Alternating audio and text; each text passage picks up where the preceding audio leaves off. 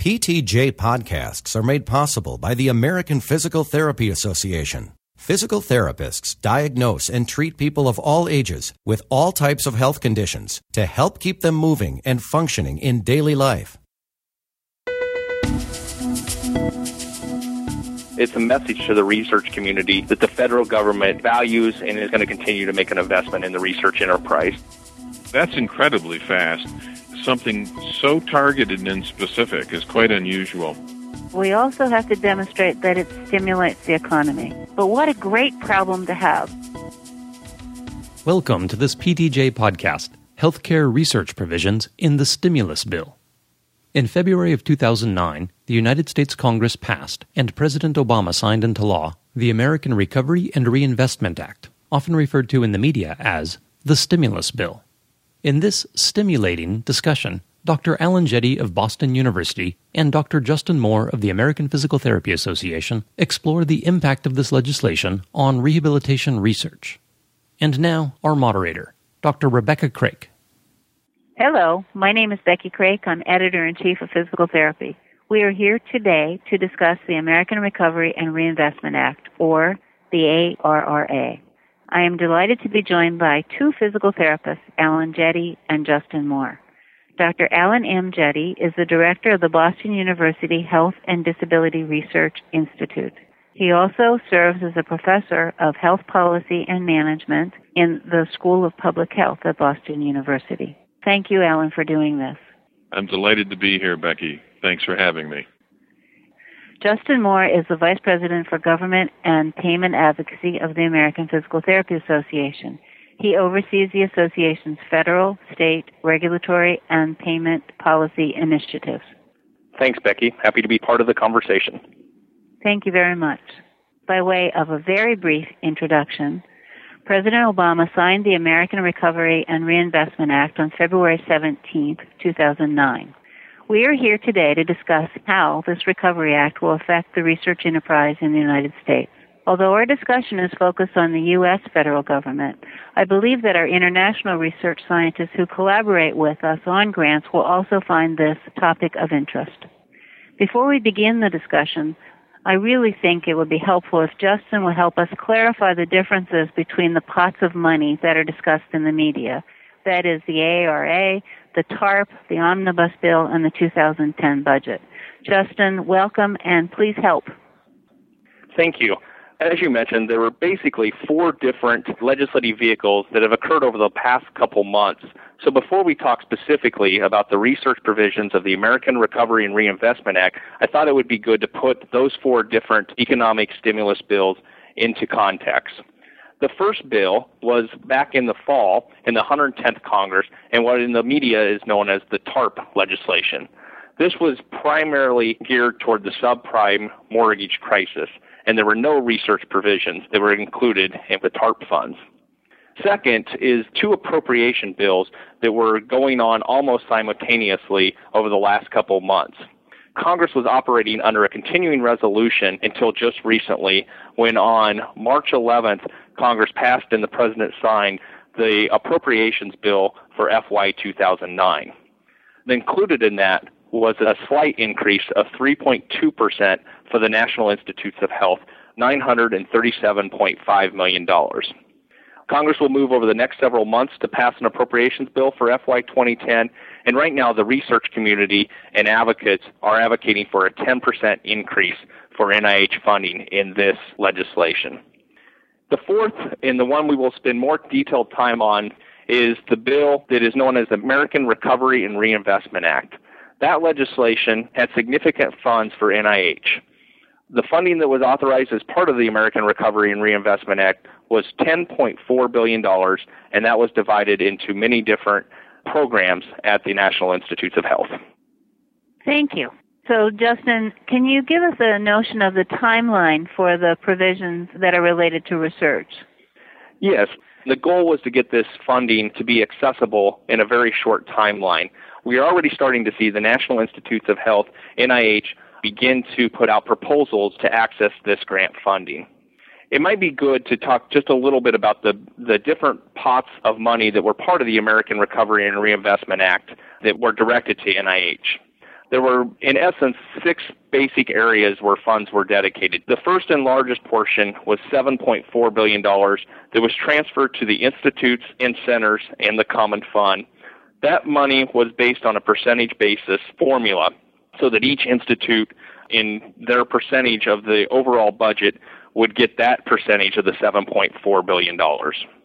There was also $1 billion for extramural construction, repairs, and alterations, $500 million for construction on the NIH campus in Bethesda, Maryland, $300 million for shared instrumentation and large capital expenses, and $200 million to fund new grant initiatives called NIH Challenge Grants. In addition to those funds, there was another $400 million that was transferred from the Agency on Healthcare Research and Quality for comparative effectiveness research. Those pots of money got to $10.4 billion, which is the single biggest one-time contribution to the NIH outside of the annual appropriations funds. So, Justin, when you listed the major directions that the money will be directed towards NIH, I'd like to step back for a moment and say, although our discussion may focus primarily on the National Institutes of Health today, it's very important to recognize that there are other pots of money that are also available in the stimulus package, some associated with health and promotion, some that's going to the National Science Foundation, and certainly some that's going towards comparative effectiveness. But what I'd like to talk about at the moment is the money that is being issued for investigators. And Alan, I don't know if you would like to describe from your perspective what you've seen NIH offer. I can do that. To date, I'm familiar with 3 major initiatives that the NIH has released. We're seeing almost new initiatives come out every week. But the 3 that I'm aware of that have come out so far are, number 1, the NIH Challenge Grant Initiative, which they've invested $200 million in over the next 2 years. The second is what they call the Grand Opportunities Initiative, which they've just released, which also has a $200 million investment. And the third, which is frequently overlooked, is the NIH Competitive Revision Initiative. In this initiative, they've invested about $1 billion over the next 2 years. Those are the 3 that I'm aware of. So I think, should we try to provide our listeners with a little bit more information about these 3 opportunities? Sure. Let me begin explaining to people the competitive revision situation. The first thing to understand in this initiative is that the timeline is extremely short. The deadline for applications is April 21st, 2009. And this initiative is targeted to investigators who currently have funding from the NIH. It's an opportunity to extend an ongoing grant, which they refer to as a parent grant. To be eligible, an investigator must have a parent grant that is active at the time that the revision application is submitted. The research that one would propose in a revision must be accomplished within the current competitive segment of the grant. So the period of support cannot exceed the current project period end date of the parent grant. So that's the first one, and it's targeted to people who already have grants. Let's finish with the NIH competitive revision. Go ahead, Justin. Do you want to add something in if people want to know how to get information? Yeah, there's a great way to access information. The federal government has set up a website called recovery.gov, and that is a base portal for all funding that deals with the economic stimulus or the American Recovery and Reinvestment Act. But you can actually go directly to the National Institutes of Health, and they have on their homepage a recovery and reinvestment button. And that takes you to extensive information that is coming out, as Alan said, almost on a weekly basis with very tight timelines and very specific protocols on how to access those funds. Thank you, Justin. And now, Alan, would you talk about the challenge grant? Now, the second initiative that I'm aware of is the NIH Challenge Grant. And this is, I believe, the first initiative that came out, and it's received a lot of attention.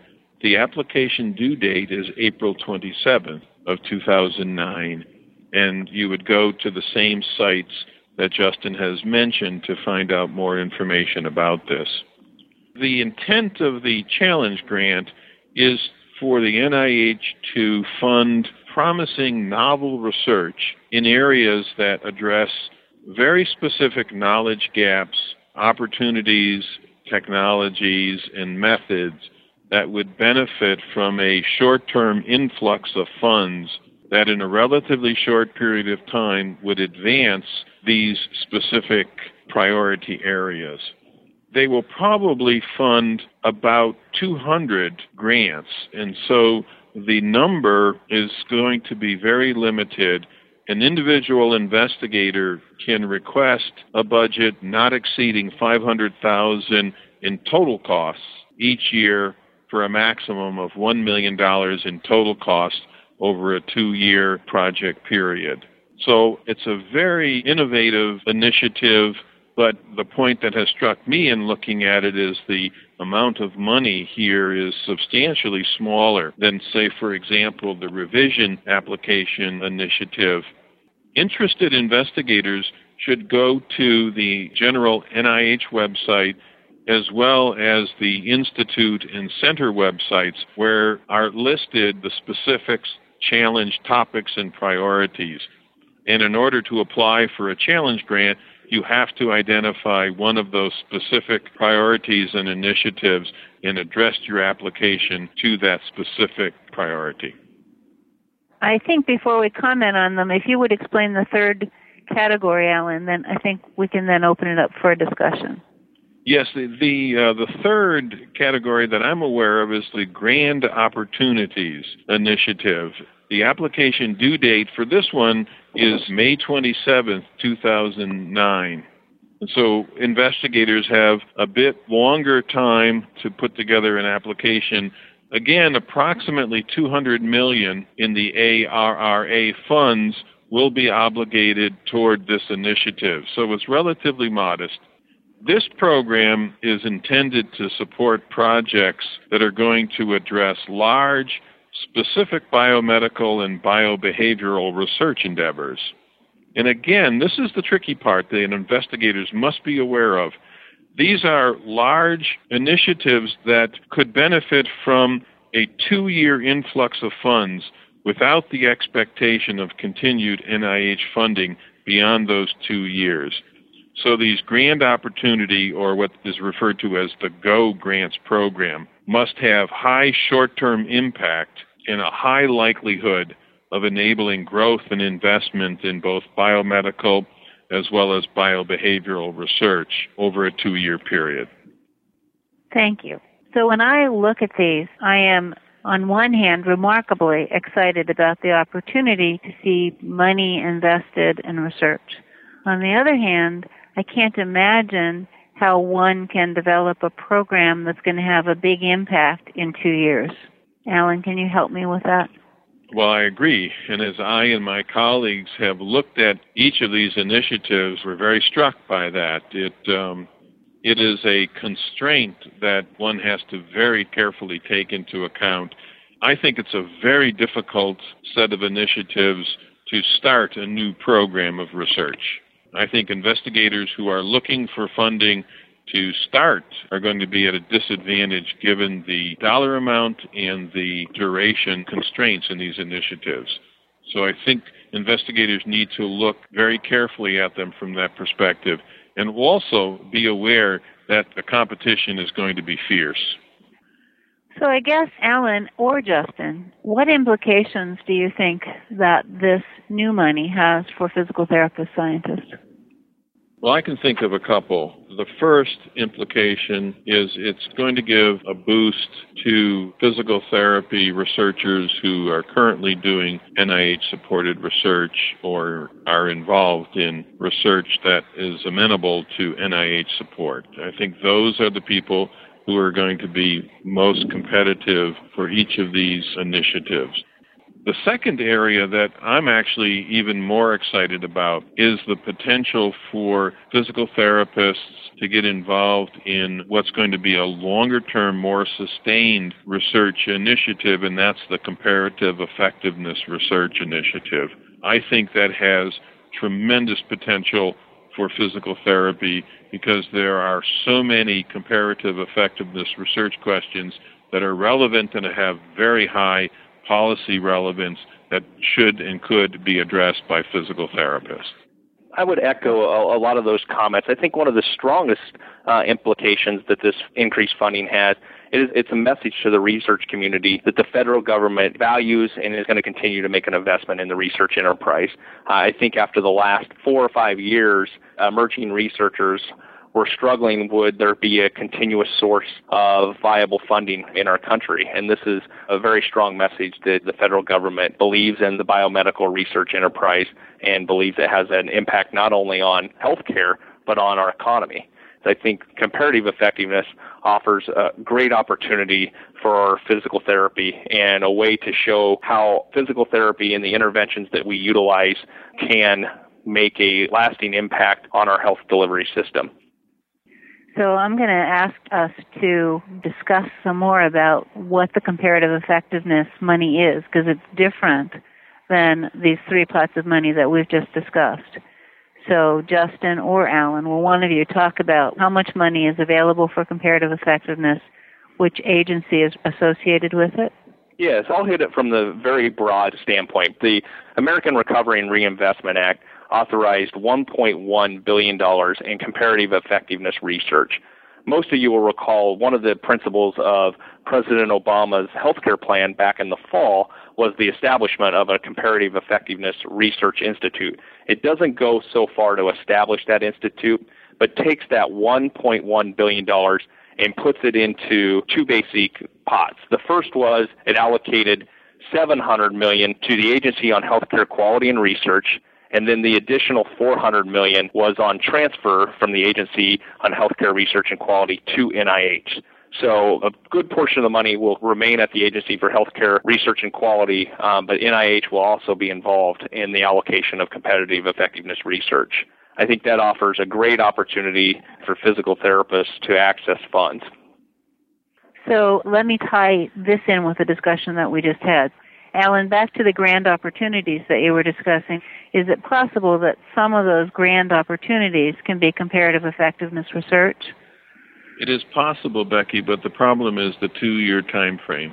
It's very difficult to do a comparative effectiveness study in 2 years unless you happen to be poised, let's say at the point of completing a pilot study, or you're just at the point of launching a comparative effectiveness study. But I think most of the funding that Justin mentioned in the $1.1 billion allocation will come later in the comparative effectiveness arena. Interestingly, the Act included funds for a specific contract to the Institute of Medicine. I was quite surprised by that. They've been asked to put together a panel on comparative effectiveness research and to make recommendations by June 30th of 2009 for national priorities for comparative effectiveness research. That's incredibly fast. Something so targeted and specific is quite unusual. The language, it says not only establish and recommend the research priorities, but gather stakeholder input. As all of us know, it's one thing to establish the priorities, but to gather and to collect stakeholder input and do that by June 30th of this year is extremely aggressive. So I think physical therapists should be aware that now is the opportunity to provide input to this Institute of Medicine panel. I think it's extremely important that we, as a profession, have our voice heard so that the national priorities that come out will reflect the importance of physical therapy research questions related to comparative effectiveness. That's a very good point, Alan. We're talking about a timeline that is continuing to unfold. So while Alan has talked to us about 3 different opportunities through NIH, and Justin just talked about the additional $1.1 billion associated with comparative effectiveness, I think it's really important to recognize that almost on a weekly basis, the institutes or centers come out with an announcement about monies that are available. Would either of you like to help expand on that point? Well, again, a recommendation I would make to our colleagues who may be listening to this podcast is that we should not wait for the next initiative. We should begin to do the planning that needs to be done if you're going to be competitive in putting together a grant on a comparative effectiveness research study. We need to do our part to spend that money and get it back into the economy. I think it's the right thing to do. And would you like to provide an operational definition for comparative effectiveness? I'll give you my understanding of it. I'll contrast it with the more traditional form of effectiveness research. In my way of thinking, comparative effectiveness is research that aims to examine how a particular intervention for a particular condition or impairment compares with other interventions or procedures for that given condition or impairment. In other words, the focus is on comparing the relative effectiveness of one intervention approach versus another. And that's in contrast to more traditional effectiveness research where you ask basically the question of whether or not intervention X is better than nothing. Justin, have you heard a different definition? No, I think that's a very good definition. I know when this was going through in the ARRA, there was a lot of controversy about the definition of comparative effectiveness and what it was or was not. And some of the interesting things that were circulating on Capitol Hill, that really this was the government's attempt to get in and control how we access and make choices in healthcare. And as you can see from the definition, it couldn't be further from that. It's more the interventions in a comparative state and providing that information to help us all make better choices in healthcare. And I agree with the definition as well that Alan has offered, and that's my understanding, so that we really could compare two totally different, complete plans of care. And what a golden opportunity for physical therapy as a field and profession, where we've been spending years trying to establish the evidence base for the interventions that we provide. The federal government is providing a tremendous influx of resources and support in precisely the area where we've been focusing a lot of research attention. So the timing could not be better for our field, in my view. We should be extremely competitive in comparing some of the approaches that have been advanced by our field relative to far more expensive and risky interventions for many of the conditions that therapists work with. And I couldn't agree with Alan more. I think in addition to the IOM committee, there's going to be a federal coordinating council for comparative research. That panel has already scheduled their first public meeting on April 14th, which will just start the dialogue on comparative effectiveness research. Are there any other comments that either of you would like to make? The other recommendation I would make to people who are listening to this podcast is that it's extremely helpful to talk to various project officials who work within the NIH if you have an idea that you want to pursue in some of these initiatives. What I have learned when I and my colleagues have talked to the project officers in various institutes is sometimes their interpretation of a priority is quite different than mine, and it's incredibly valuable to talk with them in advance to writing up and submitting any kind of application, so you really begin to understand their thinking and also begin to hopefully have an advocate within the NIH to help you move your ideas and your proposals forward. And I would like to echo what Alan is saying, because the program officers are really anxious to help, and they don't want to see an investigator spend a lot of time preparing a proposal that is triaged. They're there to help. I think it's a key time for researchers to stay informed and engaged. And one of the biggest challenges we have is making sure that people are aware of the multiple grants that are going to be coming out, all these emerging new programs where we can make a case for physical therapists or rehabilitation scientists to make competitive applications.